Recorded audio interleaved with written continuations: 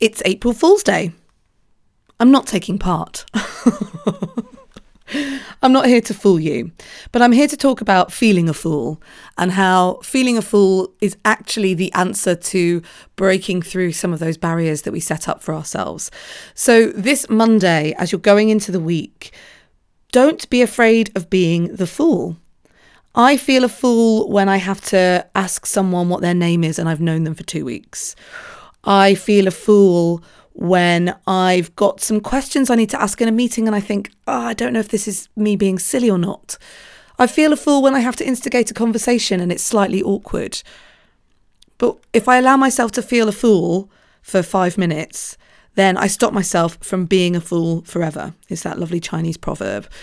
Be a fool for 5 minutes, so ask that silly question, rather than being a fool forever.